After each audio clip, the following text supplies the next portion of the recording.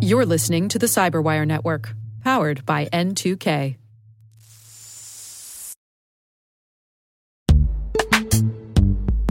And now a word from our sponsor, Netskope. Netskope is a worldwide leader in SASE and Zero Trust. Its unified platform, Netskope One, provides optimized access and Zero Trust security for people, devices, and data anywhere they go, helping customers reduce risk, accelerate performance, and get unrivaled visibility into any cloud, web, and private application activity. To learn more about how Netskope helps customers be ready for anything on their SASE journey, visit netskope.com.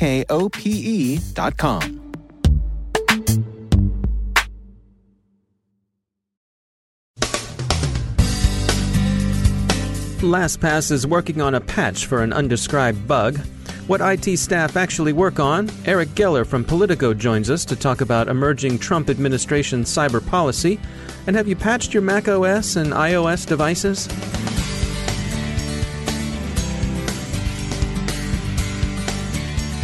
I'm Dave Bittner in Baltimore with your CyberWire summary for Thursday, March 30th, 2017. Today we'll be talking about the new U.S. administration's emerging cybersecurity policy, but before we get to that, a few quick observations about developing news. Lastpass, the widely used password manager, was praised last week for their swift response to a vulnerability disclosed to them by white hat researchers. Google's Project Zero has found and disclosed a second bug. This one is more complicated, and it's expected it will take Lastpass some time to fix it. Exactly what that bug isn't generally known, and Project Zero and Lastpass, who do know, are sensibly not telling. So far, there's no known exploit for the vulnerability in the wild. Gemalto's report on data breaches in 2016 claims that nearly 1.5 billion data records were obtained by cybercriminals last year. We heard from Robert Capps of New Data Security, who commented on the report. He sees criminals targeting large databases to get as much personal consumer information as possible. They then correlate data from multiple breaches to create detailed profiles of individuals. Those profiles can then be used for identity theft, banking fraud, account takeovers, and other crimes. And as we heard yesterday at ITSEF, many of those criminals, particularly in Russia, work hand in glove with intelligence services, whose appetite for data has traditionally been insatiable. Here in the U.S., we're only a couple of months into the Trump presidential administration, and it's fair to say the transition has had its fits and starts. Eric Geller is cybersecurity reporter at Politico, and he joined us from Washington with his take on President Trump. He takes a military-centric approach to cybersecurity. Throughout all of his speeches, he has made sure to emphasize that he wants the Pentagon to be taking the lead. A number of his more concrete cyber policy promises involve a complete overview and an audit of the entire federal government computer system, looking for vulnerabilities, the development of new offensive capabilities. So you have the defensive and the offensive sides there. And with both of those, he originally said that he wanted the Joint Chiefs of Staff and his Secretary of Defense to present him with a way of going about that. Now, whether that actually ends up happening, it's unclear. Of course, we're waiting for the executive order on cybersecurity, and that is not expected to be led by the Joint Chiefs. It's expected to be led by the Office of Management and Budget. So already you can see that his initial way of thinking has been sort of moderated, if you will, by the bureaucracy. But that is certainly his philosophy, is that he sees cyber as a military domain, first and foremost. I don't know necessarily if he understands exactly what the Department of Homeland Security does in this space. I think he is much more familiar with Cyber Command and the National Security Agency. And that, I think, is going to color a lot of the discussions that we have or that the government has with the public and amongst themselves about exactly how we want to pursue these different policy options, because he's coming at it from a perspective of let's give the military more money and more power and more authority. Those are already things we can see happening in the non-cyber context. And so my question will be, what happens to the development of international norms at the State Department? What happens to public-private partnerships with security researchers at the Commerce Department? Of course, what happens to DHS programs? These are all avenues that we here at Politico are tracking very closely to see if we can get an early sense of what it means that his focus seems to be so much on the military. Yeah, we were all expecting the executive order not long after the inauguration. It was said that we actually had a date. We were expecting it, and then it got put off. When it got put off, they said it wasn't going to be too long, and here we are still waiting on it. My understanding is that they had a first draft written essentially by transition team people, which I think was, obviously that was leaked. That was widely questioned for some of the ways that it was written and for some of the things that it contained. They overhauled that. They did a second draft, which was also leaked. They were getting ready to have the president sign that. In fact, we were briefed on kind of where it was going to be going the morning of the signing day.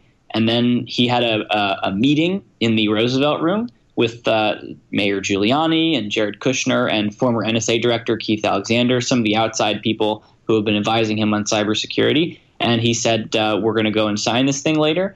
And then we were told that it had been canceled. So I don't know that has ever happened where they've canceled a signing that close to the actual signing time. Is there a sense from insiders in terms of is cyber within the government something that maybe doesn't need to be the top priority, or there are other things that take appropriately higher priority in the first 100 days of his administration? Well, I think if you talk to the career staffers who have been working on this for quite a long time, they will tell you that they see cybersecurity as an incredibly important issue, particularly in the wake of some of these damaging hacks that we've seen over the past few years.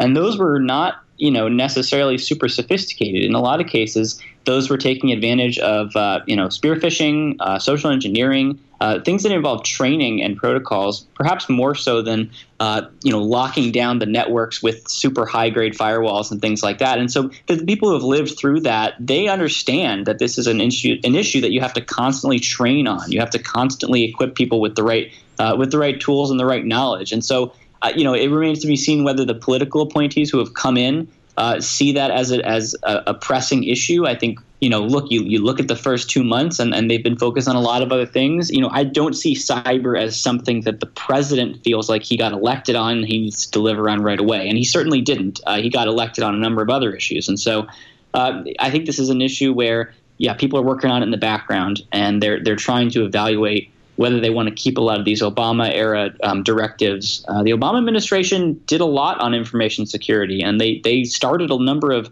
progress reports and upgrades and overhauls. And I have to say I would be surprised to see a lot of that end just because it's not controversial.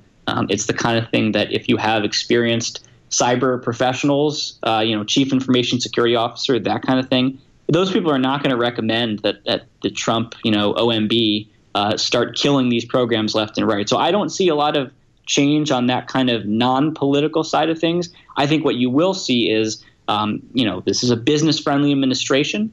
There are regulations that relate to data breaches, that relate to risk management and compliance. And so we could potentially see some changes there. But I think it's too early right now to say exactly what form that's going to take. All right. Eric Geller, thanks for joining us. Sure thing. Thank you. The software lifecycle automation shop IE has released a study of how IT professionals actually spend their working lives. The key finding is that, as a group, IT pros are in a reactive profession. They asked more than 1,000 what they do at work and found, on average, IT workers spend 29% of every day reacting to unplanned incidents and emergencies. More than half of them spend between 25 and 100% of their day on such emergencies. The most common incidents are outages and performance issues.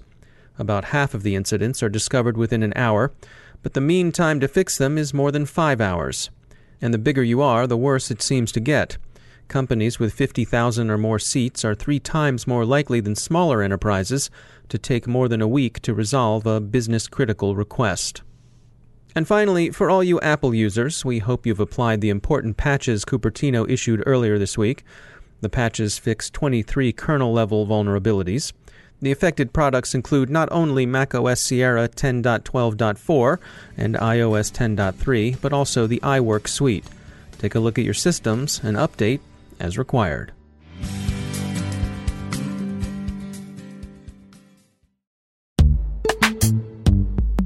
Every day, your IAM tech debt grows. Your multi-generational services struggle to work together. Building an identity fabric can fix this. It makes all your identity tooling stronger and allows you to connect any app to any service you want to use, with zero coding, zero maintenance, and zero app downtime. Strata's identity orchestration platform separates the identity logic from your applications, so you can optimize existing IAM tools and manage them in a single control plane. Now, every vendor, standard, and architecture work together. In short, building your identity fabric means you can secure your non-standard apps, keep your complex access policies, retire outdated IDPs, and modernize in record time. So build your fabric with Strata Identity and get rid of tech debt for good.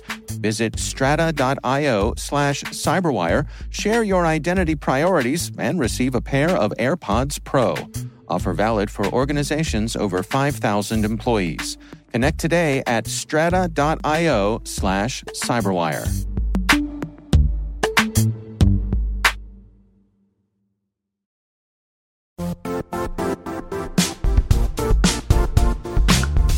The IT world used to be simpler. You only had to secure and manage environments that you controlled. Then came new technologies and new ways to work. Now, employees, apps, and networks are everywhere. This means poor visibility, security gaps, and added risk. That's why Cloudflare created the first-ever connectivity cloud. Visit cloudflare.com to protect your business everywhere you do business.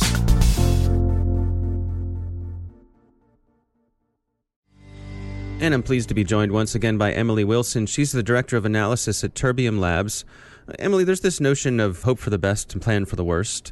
And when it comes to having your information exposed online, there's timeline issues that you sort of have to deal with. That maybe when the information gets out there, that might not be the end of it. That's true. In some cases, people are leaking information as soon as they gain access to it, right? It's a much shorter time frame. And then even then, you're dealing with the fallout of, great, all of my customers and all of their information is now online. I'm going to have to deal with this for years to come. In other cases, though, and I think, all of the quote-unquote legacy breaches we saw at the end of last year are a good example. Just because your information was exposed doesn't mean it's going to be leaked right away. What do you mean by a legacy breach? You think about things like LinkedIn or Tumblr. These were older breaches. These are from years ago. Or poor Yahoo, right? Wouldn't want to be in that position of, we found a breach. We found another one a little bit older than that, right? These are things that happened years ago that we're just hearing about now. And I think that there are a lot of instances where the headline is, company is breached. All of their customers were exposed. There's no evidence yet of information being leaked online. That doesn't mean it won't happen. In a lot of cases, there's a lot of benefit in waiting to show your hand at the right moment. I think we're going to see over the next couple of years, as this becomes increasingly commonplace, information from breaches that happened this year that we haven't heard more about yet. A good parallel here is the RNC and the DNC were both hacked. Obviously, we've heard quite a bit about the DNC. We haven't really seen a bunch of RNC data yet. Will we ever? I don't know. On the opposite end of the spectrum, the parent company for Hello Kitty had a bunch of their information exposed, right? And a lot of this is actually minors. Will we see this information end up online for sale? Will it end up leaked somewhere?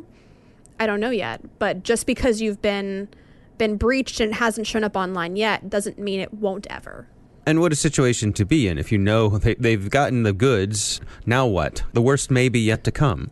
Right. And, it's sort of the issue of the devil you know versus the devil you don't. If someone's leaking information, then you can at least get a sense of what they have. If you're not sure what they got away with, if they have access to everything, what were they going for? What's their plan? Were they looking at your customer records? Were they looking at your HR records? Were they looking at your donor list?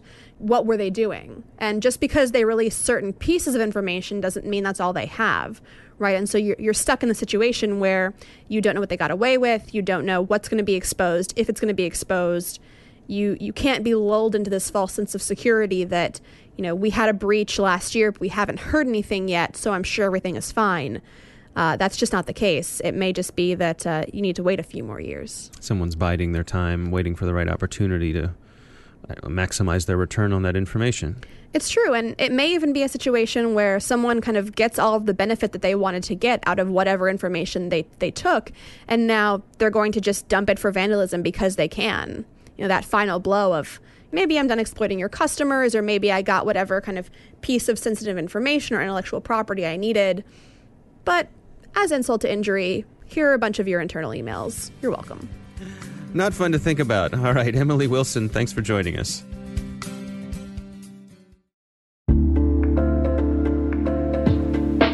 Are lengthy security reviews pulling attention away from your security program? With the largest network of trust centers, Vanta can help you streamline security reviews to win customer trust, save time, and close deals fast. Proactively demonstrate security by showcasing key resources like your SOC 2 or ISO 27001 and provide real-time evidence for passing controls. And when a security questionnaire is required, Vanta takes the first pass for you. Visit vanta.com/cyber to take a self-serve tour. That's vanta.com/cyber.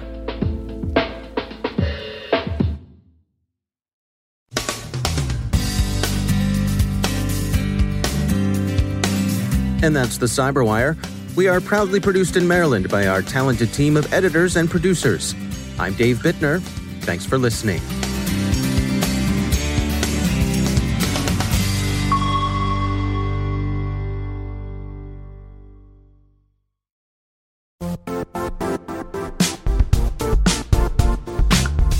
And now, a word from our sponsor, Zscaler, the leader in cloud security.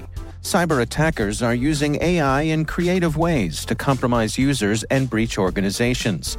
In a security landscape where you must fight AI with AI, the best AI protection comes from having the best data.